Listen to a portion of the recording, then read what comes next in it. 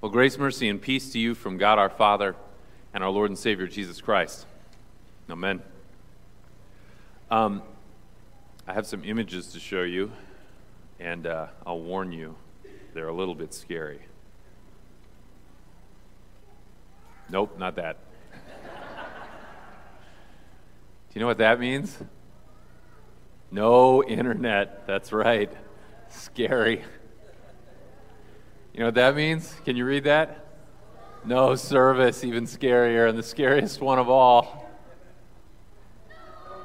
Yeah, exactly. No Wi-Fi.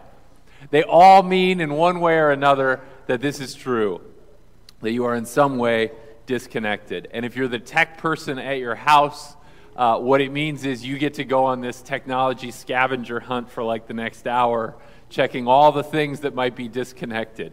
If you call tech support, they're going to ask you stuff like, is it plugged in? Yes, it's plugged in. Is the Wi-Fi connected to the modem? Yes, the Wi-Fi is connected to the modem. It's National Lutheran Schools Week, and if you are over at the school and you see any of these things, you know that it's time to call Mrs. Griffith, because she's our computer person. What it means is you can't do anything as a result of seeing these icons. You're in trouble because you can't do the stuff that you would normally be doing. You can't do things like watch TV. You can't do things like cook. If you find your recipes online, you can't cook. You can't do stuff like that away from the internet. You can't make phone calls. And you usually, if you're anything like me, you usually try to troubleshoot that stuff right away, because when you're disconnected, it's paralyzing. You can't really do anything. And really, that's Jesus' point from John chapter 15. Here's verse 5. This is what he says. He says, I am the vine, you are the branches. Whoever abides in me and I in him, he it is that bears much fruit. For apart from me, you can do nothing. If you're anything like me, being disconnected is not a fun experience. It's pretty frustrating. And when you can't figure out what the problem is, when you can't figure out where the disconnection is, it's even more frustrating, because you can't do anything, and you can't do anything about the fact that you can't do anything. And that's what being disconnected from God is like. See, way back in the Garden of Eden, that's where all of this disconnection happened. When our first parents sinned, it pulled the plug. Human beings got disconnected from God. And so here's where it is in Genesis chapter 3. It's verse 8. They've just eaten, you remember the story, they've just eaten the forbidden fruit, the fruit that they're not supposed to eat. And here's what happens. They heard the sound of the Lord God walking in the garden in the cool of the day, and the man and his wife hid themselves from the presence of the Lord God among the trees of the garden. So they're hiding as a result of having done what they were forbidden to do. They're hiding as a result of their sin. And that picture shows us something. It shows us something about what sin does. It isolates. It separates. It disconnects us from our God. I am the vine. You are the branches. Those are the words of Jesus. You know what happens to branches that are disconnected from the vine? Of course you do. If you've ever trimmed hedges at your house, you know exactly what happens. They fall off. They bear no fruit, and eventually they're destroyed. That's what happens to branches that are disconnected from their vines, and that's what happens to sinners that are disconnected from their God. We are destined, as sinful people, if we are disconnected from God, we are destined for loneliness and isolation one way or the other. And here's why. The reason why is anything that you find connection and relationship and companionship with outside of God is ultimately one day, it's going to fail you. It happens in our life sometimes. You know, clubs disband, right? Friendships break up, family members move away. And none of those things are bad things. Clubs aren't bad, family members aren't bad, friends aren't bad. None of that's bad stuff. But none of it's eternal stuff either. And that's the point. That's the problem. Even if those things never leave you, never fail you in this life, none of them, not one of them carries with you through death. They all ultimately leave you alone, because even if they wanted to go there with you, they can't. There's only one who can. And that's part of the point of our gospel. Apart from me, you can do nothing. Apart from Jesus, we have no ultimate hope. Disconnected from God, we have no ultimate hope. And that's why Jesus comes. That's why he's here. That's why he comes to die, to reconnect us to God. You know where our gospel reading happens? John 15. You know where that happens? Jesus is in the upper room, which means it is the night before he dies. He's talking to his disciples in the upper room the night before the crucifixion. Not long after that, he's going to be betrayed. And not long after that, he's going to be on the cross, and he's going there for them, the disciples that he's talking to about being connected to God. He's going there for them. And not just them, he's going there for us too. He's going there for me. He's going there for you. And what happens on the cross is that he is cut off from the Father. Remember what he says? My God, why have you, what? Forsaken me. Why have you forsaken me? Why have you left me alone? Why have you disconnected yourself from me, God? And you know what we call it the cry of dereliction sometimes. You know what the answer is to that? To the question Jesus asks? Why have you forsaken me? For you. For me. That's why. That's the answer to the question. To why was Jesus left alone on the cross? For us, for the disconnected and the sinful people in the world. Jesus dies alone so that you won't have to.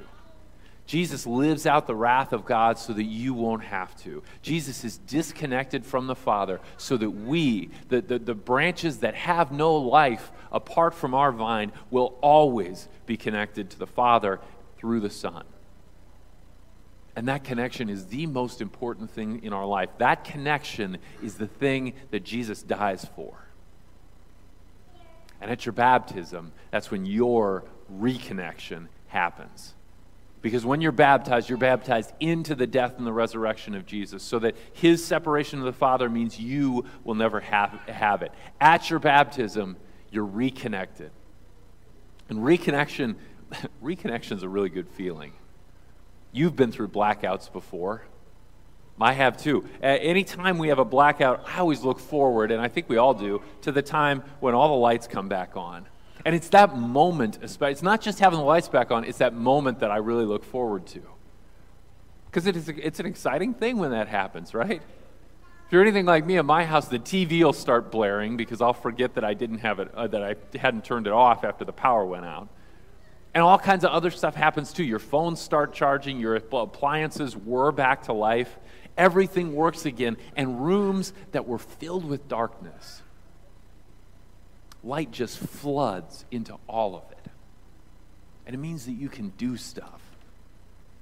It's a great moment when that happens. I want to cheer usually when that happens. And, as a side note, there's some reason that maybe we should, because when our lights come back on, it means that people have been working out in the cold to make sure that's true. And if you're one of those people that works out a lineman or something like that, thank you very much for the work that you do, especially at seasons like this.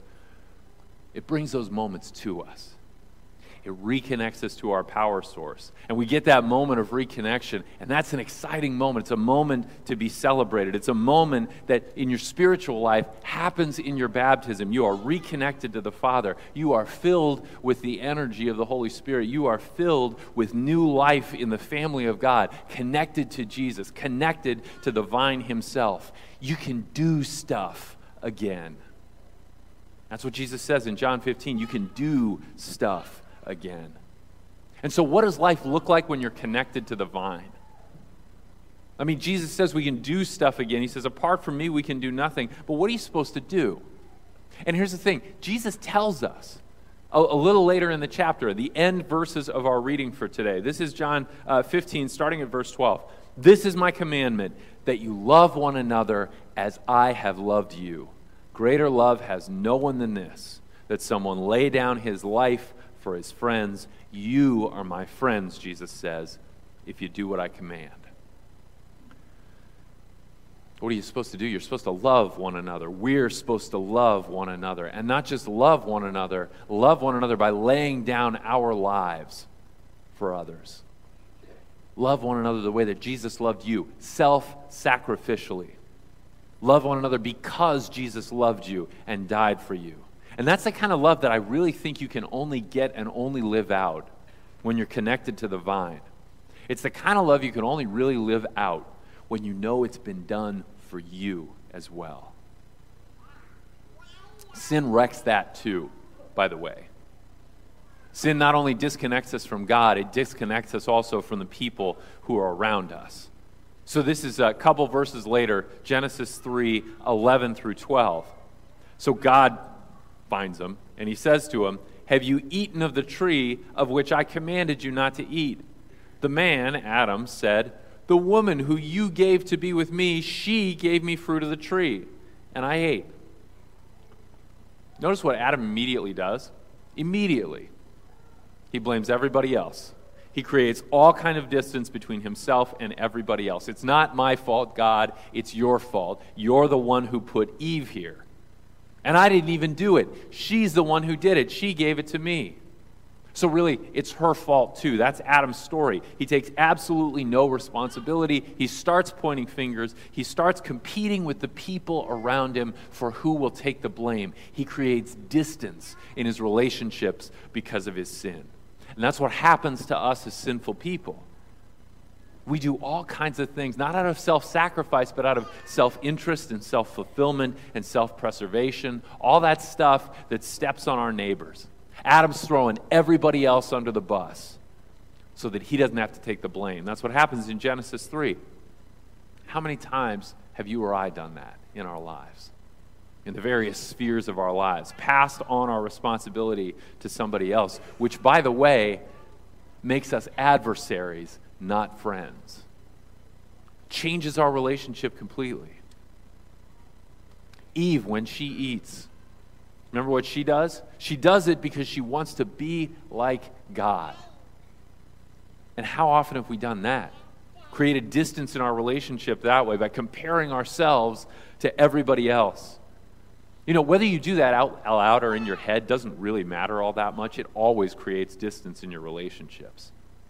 I'm better than him because I have my life under control. I'm better than her because my grades are better, my paycheck's better.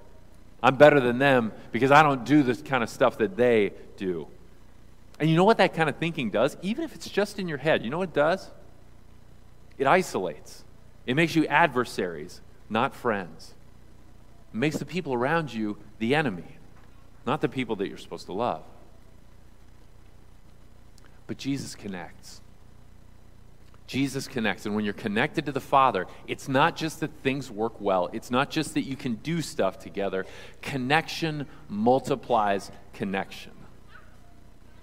My older son is really into VR. He likes to play stuff on VR, and he doesn't necessarily mind playing by himself. Every once in a while, he'll do that. But most of the time, that's not what he's doing. Most of the time when he's on VR, he's playing with people that he knows, people he goes to school with, people he knows from other aspects of his life. He can't do that when we don't have internet, when we see one of those icons up there. He can't do that. But when we do, it's not just that he's connected to the internet. Connection multiplies connection. He's not just connected there, he's connected here too. And that's what Jesus does. He doesn't just connect us to the Father.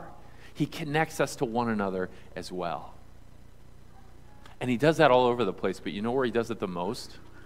He does it the most in the body of Christ. He does it the most here in the church. He does it the most where we gather together around the Word and gather together around the meal and gather together in fellowship or in service or in evangelism projects, doing the work of the body of Christ. You get further connected to the vine, and you get to know the people around you too, the people you're supposed to love self-sacrificially, so that you can fulfill the vocation that Jesus sends you out with, to love one another as Jesus loved you. We're headed this week into National Lutheran Schools Week. It's a lot of fun when we do National Lutheran Schools Week because we get to celebrate the blessing it is to have a school here in our ministry where people can do exactly that every single day. In everything they do, our kids get connected to Christ an awful lot, connected to the vine an awful lot in the school day. It starts right at the beginning. They start with a devotion. Every week they have chapel. They end the day with prayer. All the time they're getting more and more connected, and they get to be reminded of something really important. That it's part of everything they do, whether what they're doing is math or science or reading or lunch or recess. All of that they do as children of the Heavenly Father. All of that they do as members of the body of Christ. All of that they do connected to Jesus and living out their vocation in the middle, by the way, of a community that values that and that encourages that and that demonstrates the self-sacrificial love that Jesus has for us. It's an amazing place. It's an amazing place for our kids to get reconnected. It's something to celebrate. It's a good thing that we do that. But if you're not a student at our school, here's the thing. We're called to do it all over the place, and especially here, especially in the body of Christ. Church gives us an awful lot of things. A church community gives us an awful lot of things. And one of those things is to give you a community that you're not just wanted in, you're needed in. So you got a lot of vocations outside of this place, a lot of things, roles that you play. Some of us have families, some of us have kids, some of us have coworkers, some of us have classmates. And those are all places that you're supposed to live out your Christian vocation. But all of us, every single one of us in this room, has the body of Christ. All of us have the people in this room that we're connected to in our faith, that we're responsible for as brothers and sisters in Christ. All of us are called to live out our vocation here to one another in a Christian community, here in this place where God shows his love for us, here in this place that we gather as branches to be connected to the vine and connected to one another through the love of God in Jesus Christ. Amen. And now may the peace of God that passes all understanding guard our hearts and our minds, keeping them steadfast in Christ Jesus.